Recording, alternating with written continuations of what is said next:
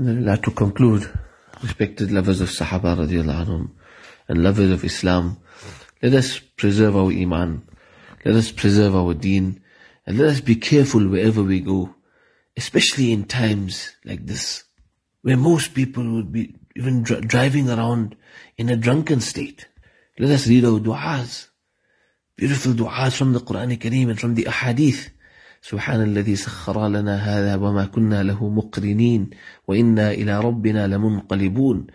And du'as from the Ahadith as well. اللهم إنا نسألك في سفرنا هذا البر والتقوى.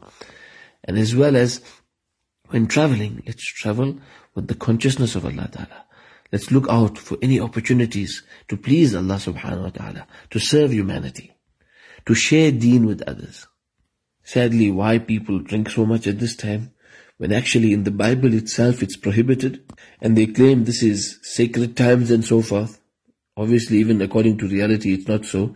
It is just used as a money-making scheme. But verses in the Bible as well, that's why we can even share with, associates. See, even in the Bible it says that we should not drink. Numbers chapter 6 verse 1 to 4. He shall separate himself from wine and strong drink.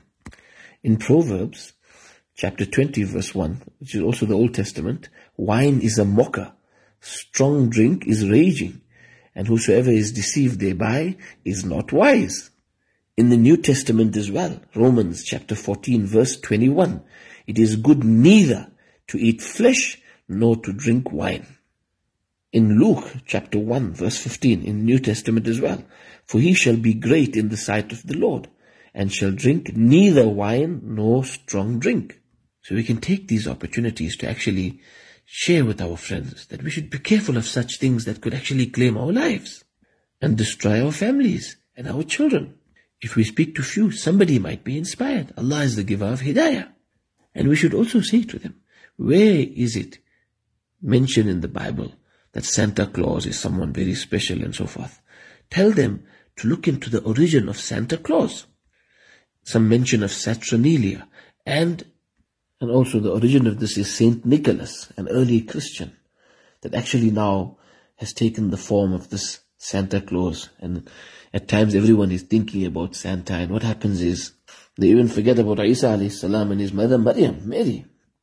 The prices in the market flare up, and people now have to buy gifts for everyone and take debts that even to recover takes the major part of the coming year. May Allah subhanahu wa ta'ala help one and all and enable us to share the truth with humanity. Barakallahu feekum.